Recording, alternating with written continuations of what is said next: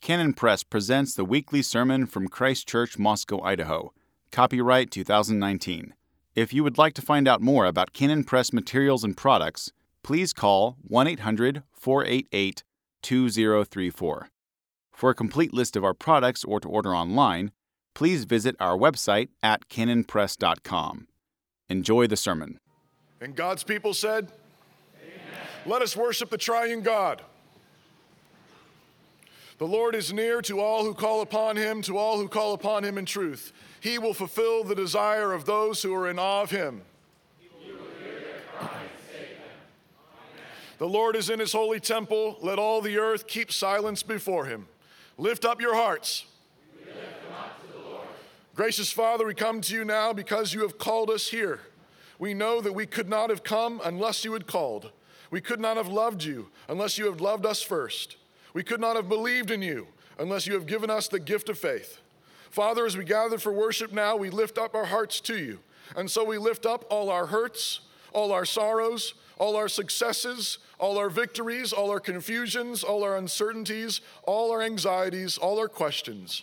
And as we lift up all that we are and all that is happening around us, we fix our eyes on you, the author and finisher of our faith. We fix our eyes on Jesus, who endured the cross, scorning its shame, for the joy that was set before him. We fix our eyes on the risen Jesus, who has conquered sin, death, and the devil, who reigns seated at your right hand until every enemy has become his footstool. You are the source, the fountainhead, the arche, the infinite treasury of all wisdom, all knowledge, all understanding, all glory, all goodness, all peace, all comfort. And so we seek these things from you and nowhere else. For we have died and our lives are already hidden with Christ in you. And so we worship you now in the name of Jesus, who lives and reigns with you and the Holy Spirit, one God, world without end. And amen. Amen. We are gathered here to worship the triune God, the Father, the Son, and the Holy Spirit, one eternal God in three persons, world without end.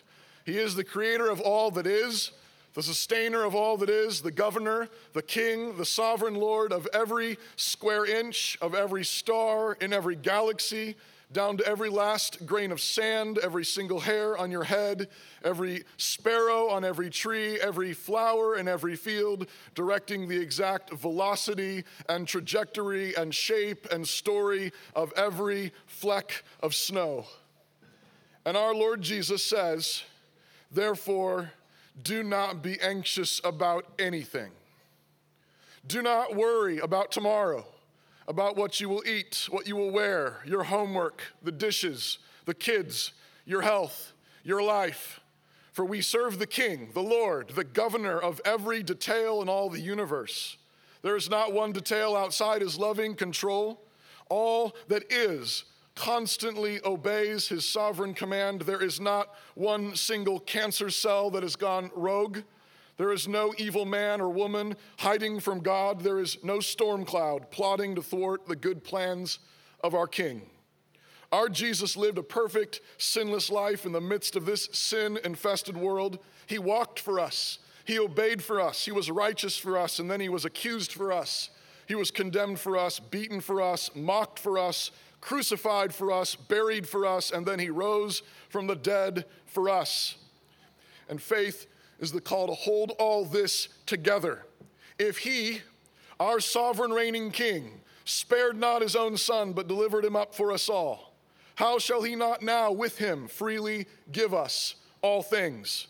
This is how we know that all things must work together for good for those who have been called according to his purpose. This is how we know that nothing can separate us from his love. And not only that, but that every single detail of this world must serve his purpose in order that all these things, that in all these things, we are more than conquerors. Those fears, those anxieties, those regrets, those failures, those difficulties, those questions must serve their King. And so you must not fear. You have been purchased by the blood of the King. You are utterly, infinitely safe in him, so that whether we live or die, all will be well. Thanks be to God, who gives us the victory through our Lord Jesus Christ. Habakkuk 3 says, O Lord, I have heard your speech and was afraid. When I heard, my body trembled, my lips quivered at the voice, rottenness entered my bones, and I trembled in myself, that I might rest in the day of trouble. Father, we confess that we are often just like the Israelites who saw your mighty wonders in Egypt, who saw all the plagues, who saw how you ruled over all of creation, and then, coming to the Red Sea, trembled with fear as the Egyptian chariots and horses charged down upon them. You have delivered us from sin and death and the devil. You have answered our prayers over and over and over again. And yet we are still so quick to panic when something does not go the way we planned, when there is unexpected sin or trouble in our lives or in our family, when we see the evil in our land, when the wicked taunt saying that there is no God, that God does not see. So, Father, forgive us for being anxious about many things. Forgive us for letting our hearts fear and worry and pretend that you are not there, that you're not wide awake, that you're not Lord of every detail. Father, teach us to look to you in all things. Teach us to cry out to you for all things. Teach us to turn to you and trust you for all things, so that the world may know that you are God. We know that if we in the church are not honest with you about our sins, this prayer will be ineffectual, and so we confess our individual sins to you now. Selah.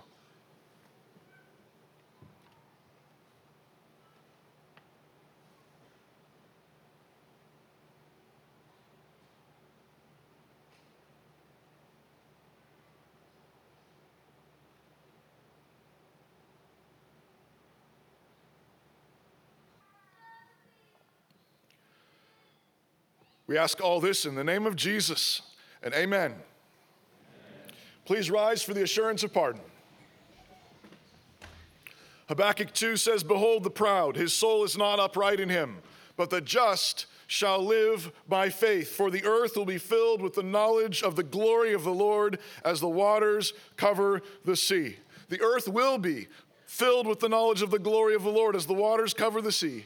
And this process begins in hearts that have been forgiven. Because you have confessed your sins by faith alone in Christ alone, I declare to you that your sins are forgiven through Christ.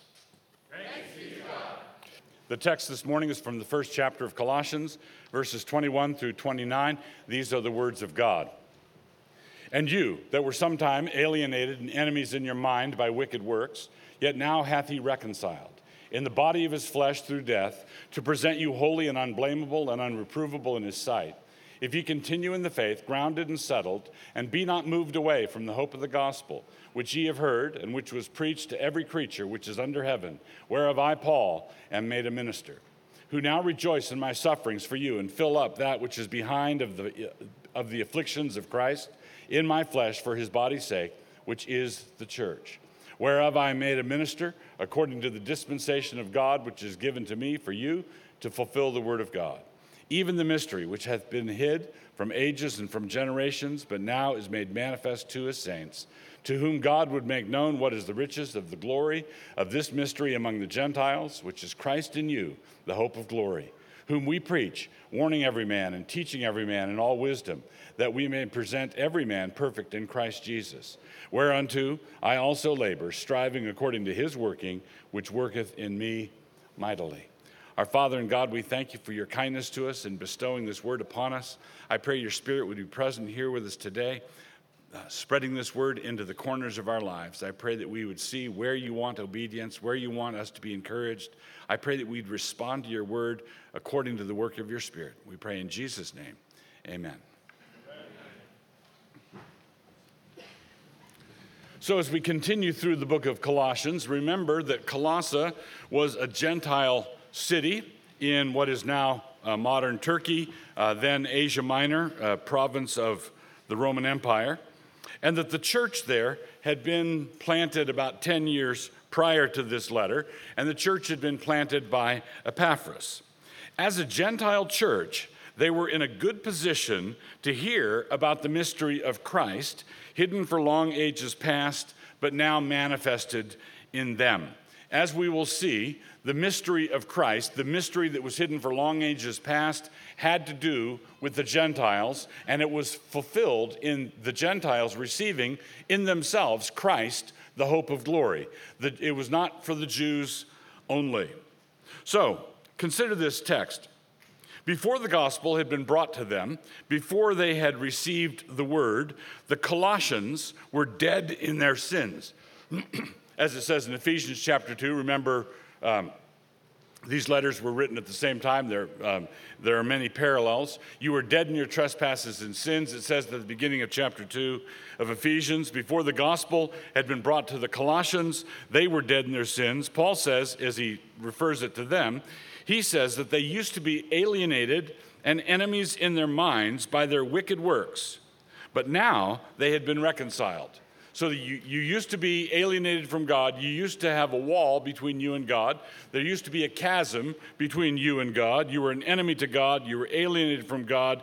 You were hostile to him. You were a God hater. But now you have been reconciled. Verse 21. This reconciliation had been brought about through the death of Jesus so that they might be made holy in the sight of God. Verse 22. So there was something that the death of Jesus accomplished, and that something was to take enemies and transform them into friends, to bring them near. They were far off, they had been brought near, and it was the cross of Jesus that did it. It was the death of Jesus that did it. This gospel, Paul says, is something they must continue in. This is the gospel that was preached to them and to everyone. Verse 23. We are not saved from drowning by putting on a life jacket. We are rather saved by putting one on and keeping one on. When you are drowning, you are not saved by putting on a life jacket. I must be okay. I put on a life jacket, yes, but then you took it off. Now, this is the difference between the truncated once saved, always saved doctrine and the Reformed understanding of the preservation and perseverance of the saints. God says that the elect of God cannot fall away. The elect of God cannot lose their salvation because their salvation is not a possession of theirs like car keys. If your salvation were a possession of yours, like your car keys or your phone, you could misplace it. You could misplace it forever. You could check the lost and found 3 weeks in a row and not ever find it again. Anything that you own, you are capable of losing. But salvation is not like that. Salvation is a matter of Christ owning you. Christ doesn't lose what he owns. Right? We lose what we own. We can do that. But Christ doesn't lose what he owns. And if Christ owns someone, he keeps him in every respect. He keeps him in holiness. He preserves his elect. They persevere. They're kept. They're protected. They're guarded to the end. That's the preservation and the perseverance of the saints. This is in distinction from the idea that you can go forward at a revival meeting, pray a prayer, you said the prayer, you wrote in the back of the little Bible that you prayed the prayer on this date, and then it doesn't matter how you live after that because once saved, always saved. That is a false, pernicious, and destructive doctrine. At the same time, it is we don't want to rob God's people of the consolation of knowing that God is going to keep you. If you are called by God, you are saved by putting on the life preserver and keeping it on, and God is going to ensure, if you're among his elect, that you're going to keep it on. He is not going to abandon the work that he has started. So, as a minister, Paul says that he now fills up the sufferings of Christ for the sake of the body of Christ, which is the church. That's verse 24. He was made a minister of this gospel for the sake of the Colossians in order to fulfill the word of God. 25. He is talking about the mystery which God had hidden for ages, but which he has now made manifest to the saints. Verse 26. So the mystery that used to be hidden is now open.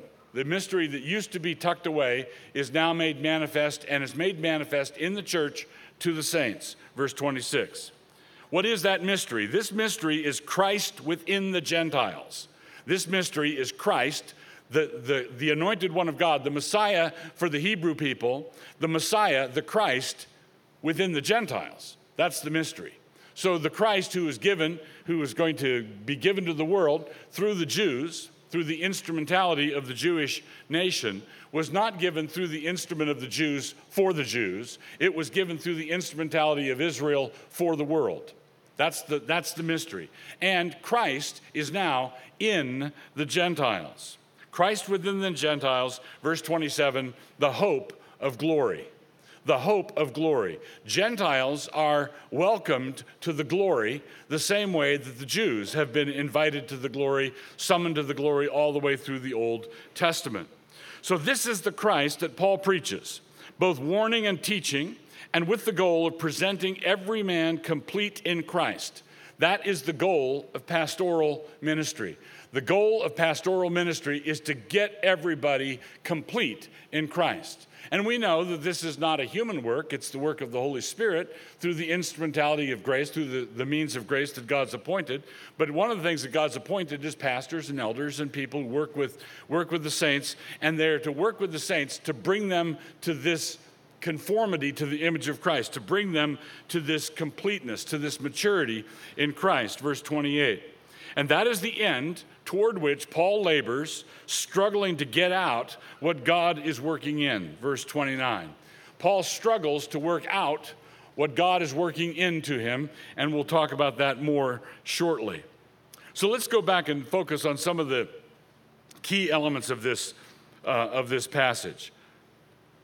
The Colossians were alienated in their minds. They were alienated in their minds, and Paul says they were alienated in their minds because of their wickedness, because of their sins. A very consistent element in Paul's anthropology, Paul's doctrine of man, Paul's doctrine of fallen man is this. It's his awareness of what sin does in us, how sin works in us. What sin does in us, how sin works in us. We tend to think that the fall did not affect mental processes. We tend to think that the fall doesn't touch your mind. The fall affects the flesh, and the fall affects the world, and the fall affects the ground and the weeds that grow out of the ground. But when I'm thinking or when I'm feeling certain things, those thoughts are to be trusted. Those feelings are to be trusted. They are not. They are deceitful. The heart is deceitful, the scripture says. The mind, the heart, the will, all of it is a pack of liars. So we tend to think that the thoughts I think, if I make a mistake in my thinking about God and man and sin and salvation, if I make a mistake there, then it's possible for that mistake to be a mistake, but it's an innocent mistake. It's an innocent mistake, and because I make that mistake and I'm not convinced that Jesus rose from the dead, I therefore go downstream, and then as a result of that, I find myself embroiled in sin. I fall into sins because of this mental error, but the whole process of degradation began with something that was innocent or comparatively innocent. It was an honest mistake, we say. Paul doesn't think that at all. Paul reverses this. They were enemies in their minds, and they were alienated in their minds because of their wicked works. Verse 21. Sin provides you with a motive for rationalization. Sin provides you with a motive to rationalize. And you use your mind as an instrument for that rationalization. There's a wonderful phrase in the Westminster Confession of Faith when it's talking about marriage and divorce. It says on this subject of marriage and divorce, basically because of lust, men are apt to, quote unquote, study arguments, right? They want to get out of this marriage, and they want to get over there with Susie Q, and consequently they say, let's have a Bible study, let's do a deeper study, let's study arguments, let's find out what the Greek word means, and let's pursue it, let's study arguments, and what that is rationalization.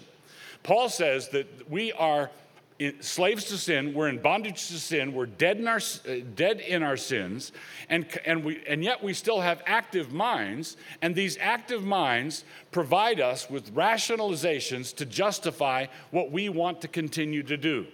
We want to continue to be bitter against that person, and so we rationalize. We want to continue to lust, and so we rationalize. It's not that bad.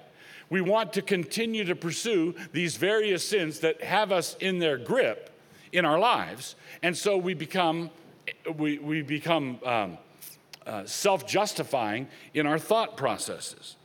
So Paul's talking here about the Colossians prior to the gospel coming to them, and that's where this process is seen in an advanced degree. And Paul says, you were alienated in your minds because of your sins. Your sins were the thing that caused you to think the way that you do. So Paul reverses this. They were enemies in their minds, and they were alienated in their minds because of their wicked works. Sin leads to intellectual futility, not the other way around. Sin leads to intellectual futility, not the other way around. The heart drives the head. The heart drives the head. It's not the head driving the heart. We pretend that we're rational. We pretend that we are in charge, we're self-composed, and that whatever we honestly believe to be the truth, that we pursue. Before conversion, that is utterly untrue. That is false. All our thoughts are vanity. All our thoughts are chasing after wind, and we are simply seeking a way to maintain the status quo, which is in charge of our own lives, or in charge of our own lives as we think. So in other words, our false and heretical opinions are not honestly come by. False and heretical opinions are not honestly come by. In addition, whenever the gospel of grace is diluted, altered, or rejected in the church, it is not long before the deep reason, the lusts of the heart, begin to come out into the light of day. When you start to minimize the gospel or minimize who Jesus was, or you start to cast doubt on the authority of the word of God. The serpent, what does the serpent say in the first temptation? Did God really say? Is this really God's word? Is this really from God? Whenever that sort of thing starts to happen, and it comes to you in the guise of a rational argument, or scholars believe, or modern science has shown, or deep psychology has revealed, all of that stuff is making room for lust. All of it is making room for you to have a little maneuvering room so you can carve out a space to do what you want to do. When you were non-believers, when you were back in the non-Christian days, and it was all that way, you remember, those of you who were converted as adults, those of you who were converted later, you remember how dark that was, how many blind alleys there were. It sounds good at first, and you like how it flatters the autonomy that you want, but it is utterly unsatisfying. How can you be satisfied when you're an enemy to God? How can you be satisfied when you're alienated in your mind with the God who made you? You are out of sync. You are in a disjointed, dislocated relationship with the ground of all truth, love, honor, justice, kindness. You're out of sync with all of that. And that means it cannot go well. It cannot go well. That's why the Colossians were alienated in their minds because of their wicked works. All intellectual clear thinking begins, therefore, with confession of sin. You cannot be a clear thinker unless you're humble. You cannot be a clear thinker unless you acknowledge your sins, unholy sins, before a holy God. Then God grants forgiveness, and he sets you upright, takes you out of the miry clay, puts you on the rock, and then you can see, then you can think straight. So the Colossians had been in a bad way. The Colossians had been in a bad way, and Paul's reminding them of this because they had been in this bad way 10 years before, or the church as a whole. Now, presumably, there were additional converts coming in just maybe a year or two before, and they could still maybe remember by themselves. But it's always good to have God's people reminded of what you were saved from. You were saved from intellectual futility and intellectual darkness. So Paul then says that he completes the sufferings of Christ in his body. And this is a curious expression. He says that he completes the sufferings of Christ in his body. And we have to spend just a moment here, lest anybody think that the sufferings of Christ for redemption were in any way inadequate or in need of being completed. Jesus didn't do a partial job on the cross. When Jesus was on the cross and he cried out, "It is finished," that was the definitive word. It was completed. Redemption was accomplished. redemption was fulfilled. John Murray wrote a wonderful book, Redemption Accomplished and Applied, and that's the distinction we're going to be talking about here. The Son of God accomplished redemption in his death, burial, and resurrection. The Holy Spirit applies it. The Holy Spirit brings that atonement to bear on individual lives, and he uses the instruments of preachers and evangelists and teachers. He uses the instruments of apostles and church planters like Paul. And that the application of the gospel is attended just like the formation of the gospel was attended with great suffering on the part of the Son of God alone. So the application of the gospel is attended with much suffering on the part of proclaimers of the word. So when Paul says this in verse 24, he immediately adds that he was made a minister, that is, a servant, an instrument for delivering something. Paul was made a minister of the word, which means that he fulfills the sufferings of Christ's body that were related to the proclamation of it, not that which was related to the laying of the foundation for it. Christ died once for all, and that cannot be supplemented. Paul can say, did Paul die for you? No, Paul didn't die on the cross. Paul wasn't buried. Paul wasn't raised. He had no role in that. We have no role in that. Christ alone suffered once for all. But the message of that death can and must be supplemented. The message of that death has to go out to the world. Preach the gospel to every creature. So the gospel itself cannot be supplemented. The preaching of the gospel needs to be supplemented every day. It needs to be added to every day. Somebody else must go out to a new tribe. Somebody else must go preach to a disobedient nation. Someone else must declare the judgments of God to an apostate nation. So there are countless sufferings that are connected with those countless preachers. There are countless sufferings that are connected to those countless preachers.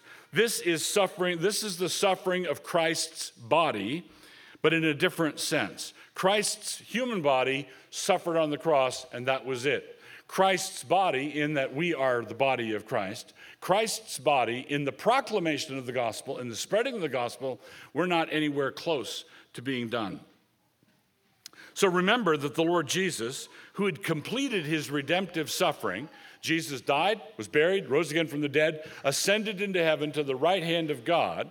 When Jesus there at the right hand of God looked down on Paul on the Damascus road, he asked why Paul was persecuting him. Saul, Saul, why do you persecute me? Well, Paul, if he'd been feeling argumentative, which he wasn't at that moment, but if he'd been feeling argumentative, he could say, what do you mean persecuting you? You're in heaven. I can't reach you. Yeah, but the Lord says, but you can reach my body, and my body is my body.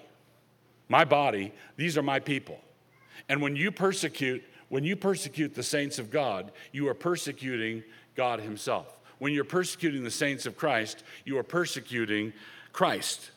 So Paul is asked on the Damascus road by Jesus, why are you persecuting me? Acts 22:7. So from the martyr Stephen to the arrest of Wang Yi, the pastor of Early Rain Church in China, to the very last martyr who will suffer before the Lord comes again, the body of Christ suffers to proclaim what the Lord's body suffered to establish. So Jesus in his human body suffered to establish the gospel. The church, the body of Christ, suffers to proclaim, to extend, to apply. And that suffering is necessary. Paul says he fills it up. He wants to extend himself, expend himself in this way. There is absolutely no way to take the gospel of forgiveness to the world in its current condition without having the world react violently. The world will react violently and persecute, and God will call his elect out from among their number. And then they will viciously try to defeat it with persecution and defeat. And when that fails, as it always does, they will then try to defeat the church with making it successful. So the devil has two weapons he deploys against the church. One is persecution and defeat, and the other is success. And generally, looking over 2,000 years, the church has handled being defeated far better than we've handled being successful. Being successful is the really hard challenge for us. Now, I believe it's a challenge God wants us to tackle. I believe that God wants us to go for it. I believe that He wants, in Hebrews 11, in that great hall of faith, it says that some of God's saints had to hide in caves and were sawn in two and were persecuted, and others routed armies and received back the dead, received back from the dead those that they had lost. There were great triumphs and there were great defeats, and all of them were God's triumphs. We need more work on succeeding than we do on failing. Generally, the church shines in times of persecution. Generally, the church shines in times of persecution. Not always, but usually. And the church often becomes corrupt and complacent and laid back in ways it shouldn't in times of ease. It's not good to be at ease in Zion. We want to preach the gospel. We want to declare the gospel in such a way as to contribute our share of filling up the sufferings of the body of Christ. We want to proclaim it in such a way that we are part of that we are participants of that. So what is a mystery? I've alluded to this before. We tend to think of a mystery as something that is hidden, period. A mystery, well, who did that? You say, I don't know, it's a mystery. It's a mystery means I don't know. So in common parlance, a mystery is something you don't know. A mystery novel is, a good mystery novel is one where you don't know who done it until the last few pages or the last chapter. That's a mystery. A mystery is what you don't know. A mystery is what you don't understand. A mystery is what you don't get. But in Paul's vocabulary, a mystery was something that was bound up for ages and generations, but which was eventually revealed and manifested to all. So the mystery is now open. The mystery is now declared. The mystery is now no longer mysterious.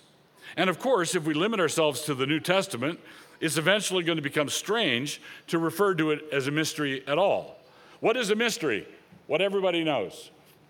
Well, if that's how you're tackling it, then that's going to become odd, right? And that's what has happened, I think, because Christians have gravitated to New Testament literacy and they're not steeped in the Old Testament. If you're reading your Bible, if you are reading your Bible over and over, and it's not been 15 years since you've read Deuteronomy. If you're a regular Bible reader, you're going to be steeped in the longing of Israel for the Messiah to be revealed. You're going to be steeped in a literature that yearns for something to happen. And you're going to be steeped in a literature that is not quite sure what it is exactly that's going to happen when it happens. But something's going to happen. If you didn't know anything about the Christian faith, if you didn't know anything about the Bible, and someone just gave you the Old Testament, and that's all, they just gave you the Old Testament, and let's say you had a lot of time on your hands, and so you read through the Old Testament 2 or 3 times, you would come back to the person who gave it to you, and you would say something like, where's part 2? Where's the sequel? This makes no sense without the sequel. All of it is yearning toward the coming of the Messiah. Well, if you just focus on the New Testament and you are thinking about the revealed Messiah, you're not focusing on a revealed Messiah who was concealed for many ages, that was hidden for many ages. This is one argument among many about why we ought to be Bible readers, reading the whole thing. So, it's an open reality throughout the New Testament. If we're steeped in the Old Testament, however, if we remember that the Jews were our elder brothers in the faith, and they didn't know exactly how this was going to all come out. They knew that something was up. They knew that something was big. Abraham rejoiced to see the day of Jesus, and he rejoiced and was glad. There were visions and portents that were given to Old Testament saints, but they had to piece them painstakingly together. And Peter tells us that the angels in heaven didn't even know what was up. Right? The angels longed to look into these things. So if we're steeped in the Old Testament, if we remember that the Jews were our elder brothers, then the fresh and potent nature of this revealed mystery is going to remain with us. Paul works through this same glorious truth in the 2nd chapter of Ephesians. If you only read the New Testament, it will just be a matter of time before you don't understand the New Testament. If you only read the New Testament, it's just a matter of time before you don't get the New Testament. This all hangs together. All Scripture, Paul says in Timothy, is profitable, is God-breathed and profitable for instruction and training in righteousness and for establishing God's people. All of Scripture. That includes the genealogies, that includes 2 Chronicles, that includes 1 Chronicles, that includes Leviticus. All Scripture is God-breathed and profitable. So, we get to the content of the mystery. What is the content of the mystery? That is summed up in the phrase, 2 phrases here, the riches of the glory, and then it is amplified by the phrase, Christ in you, the hope of glory. Christ in you, the hope of glory. Now, one popular cliche, standard phrase among evangelicals in North America is when people become Christians, they ask Jesus into their heart. Now, that's not a common biblical way of speaking, right? Usually we don't think of it as asking Jesus into our lives if we're speaking scripturally. We are asking to be let into his life. We're asking to be ushered into him. So the Bible doesn't usually speak of Christ in us, but it does occasionally, and this is one of those places, Christ in you. If you're a Christian, if you're one of God's elect, if you're truly converted, if you're born again, Christ is in you. But Christ is not just in you doing nothing. He's not in you hidden. He's not hidden in you the way he was hidden in the Old Testament. He's hidden in you. He's in you, not hidden in you. He's in you as the hope of glory. Christ in you, the hope of glory. This is a message that Paul says, he declares very clearly, it's hidden. But where is it hidden? It's hidden throughout all the Old Testament, but now that Christ has risen from the dead and has given his Spirit to saints all over the world, it is fairly easy now to trace that unfolding mystery as we read the Scriptures. Sure, now that we see it, we cannot stop seeing it, but we must also not stop seeing it. We must remember Christ is in you, and he is the hope of glory. Now, let me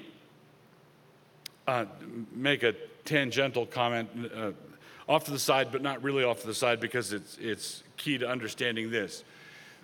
Men, women, all human beings are glory hunters.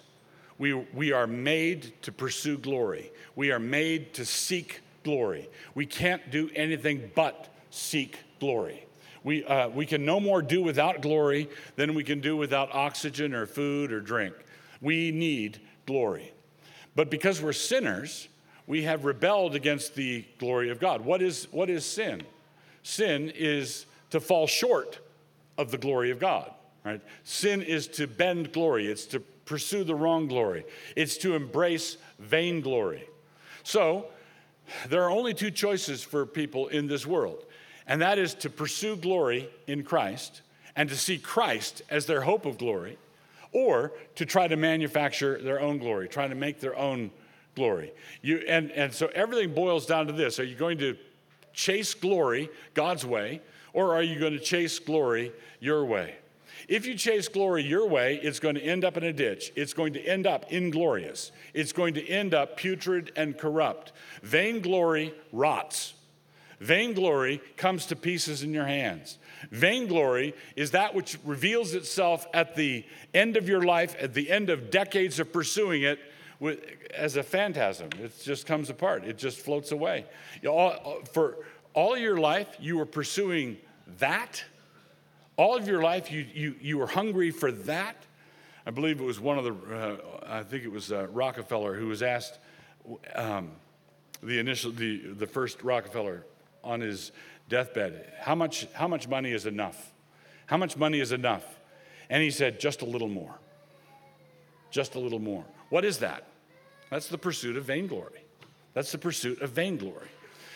We want Christ in us, the hope of glory, and Christ in us, the hope of glory, is going to establish us in every good word and work. And we're going to find ourselves not alienated from God, not enemies to God, because Christ is in us and we are working together with his purpose for us. And that brings us to the last section of this passage.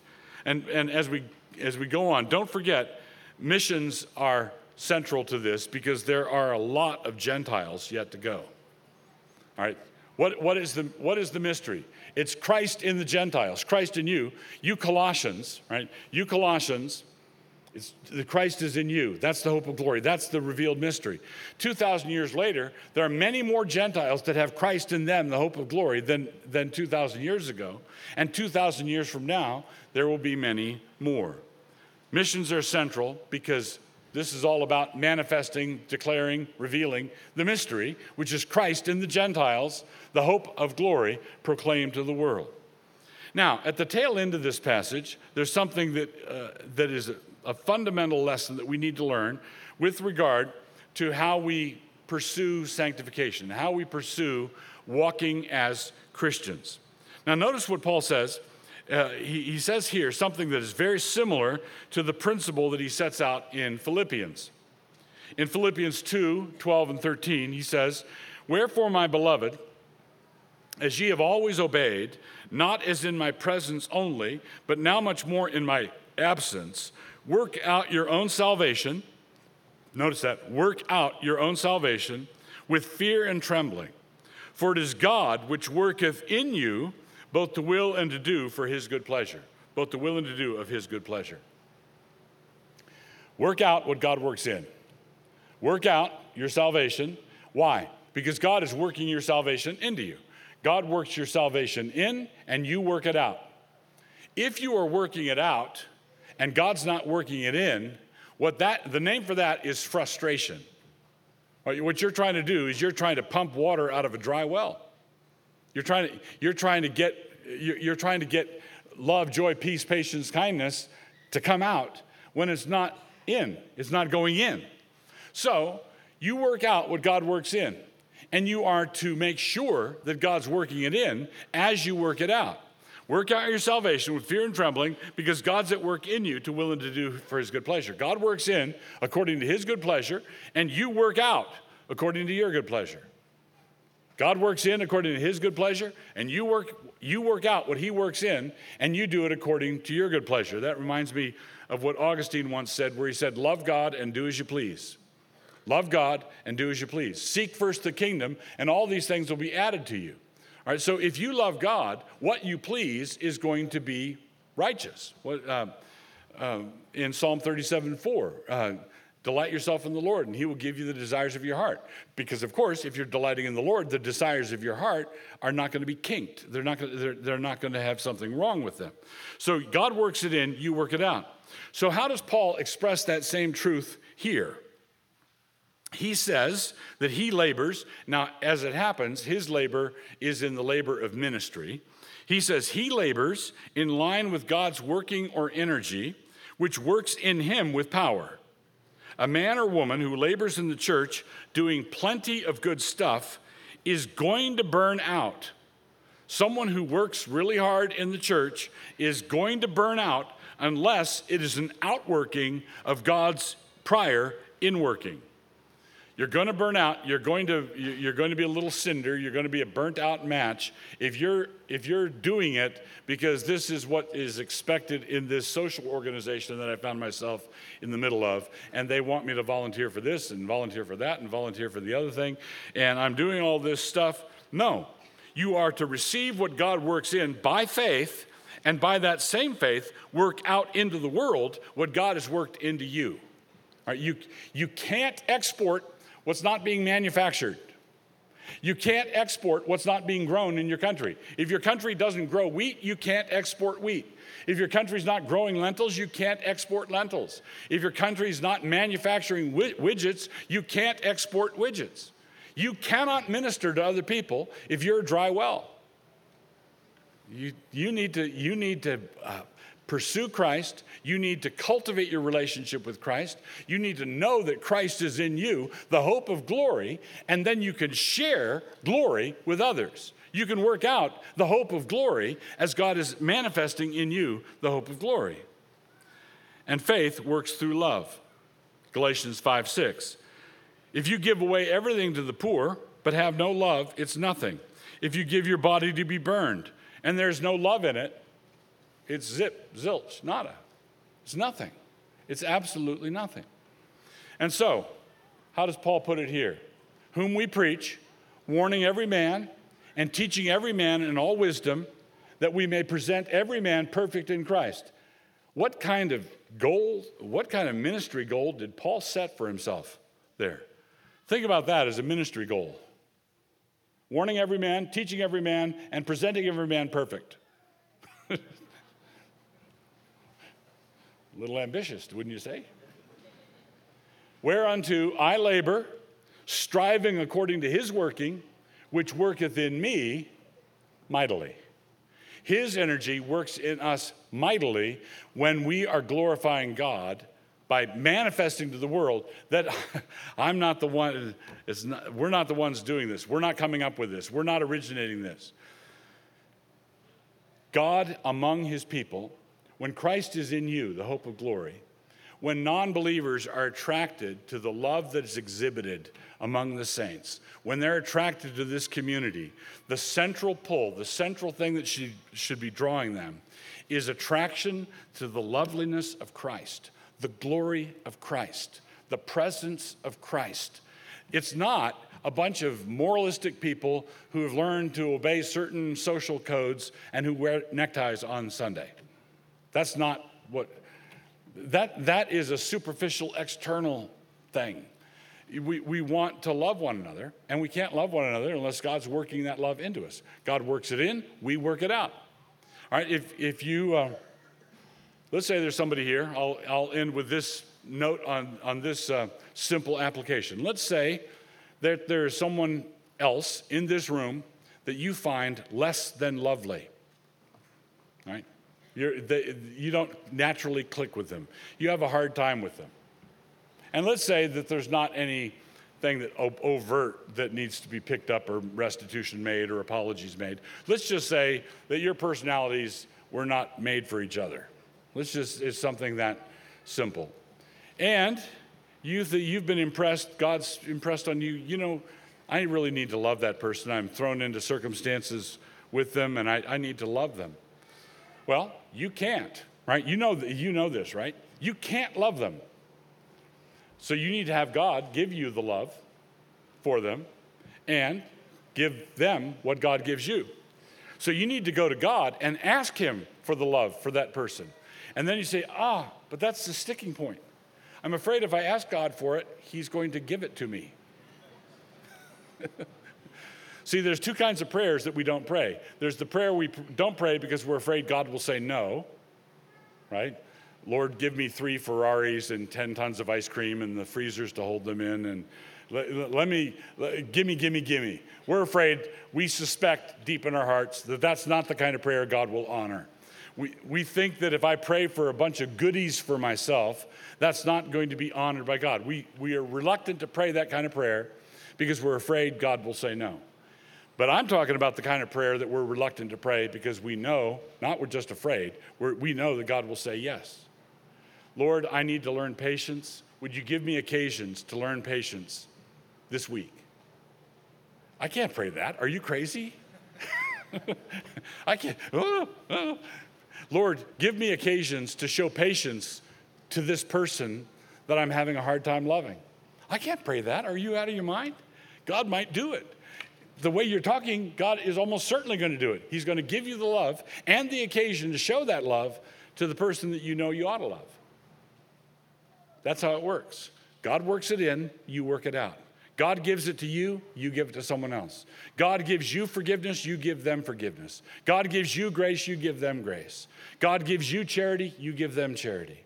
This is what we are: mirrors, reflectors, receptacles. We take in and we give out. We take in and we give out. This is what God's called us to. And what we're giving out is Christ, glory, the hope of glory. Our Father, we thank you for your kindness to us. I pray that as we meditate on these things, that you would give us insight into the opportunities that we have to do what is right in this regard. Father, I pray that you would work into us those things that we need to be working out in our relationship with others.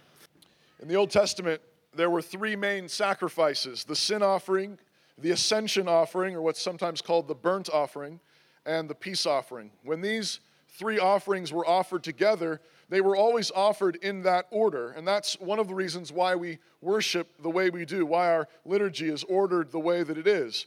After we're called to worship, we confess our sins, which is our sin offering through the blood of Jesus. Then we hear the word read and proclaimed and lift up our prayers as we ascend in psalms and hymns of praise. This is our ascension offering, our whole burnt offering, as God's word cuts us up and puts our whole lives, our whole bodies on his altar as living sacrifices. And then finally, we sit down here to eat the Lord's Supper for our peace offering. This was the offering that always included a meal in the presence of God, signifying that we are at peace with God and we are at peace with one another.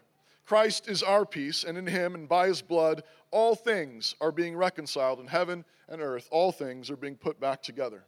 In Philippians 4, Paul says to rejoice always and be anxious for nothing, and then he explains to us how to do that.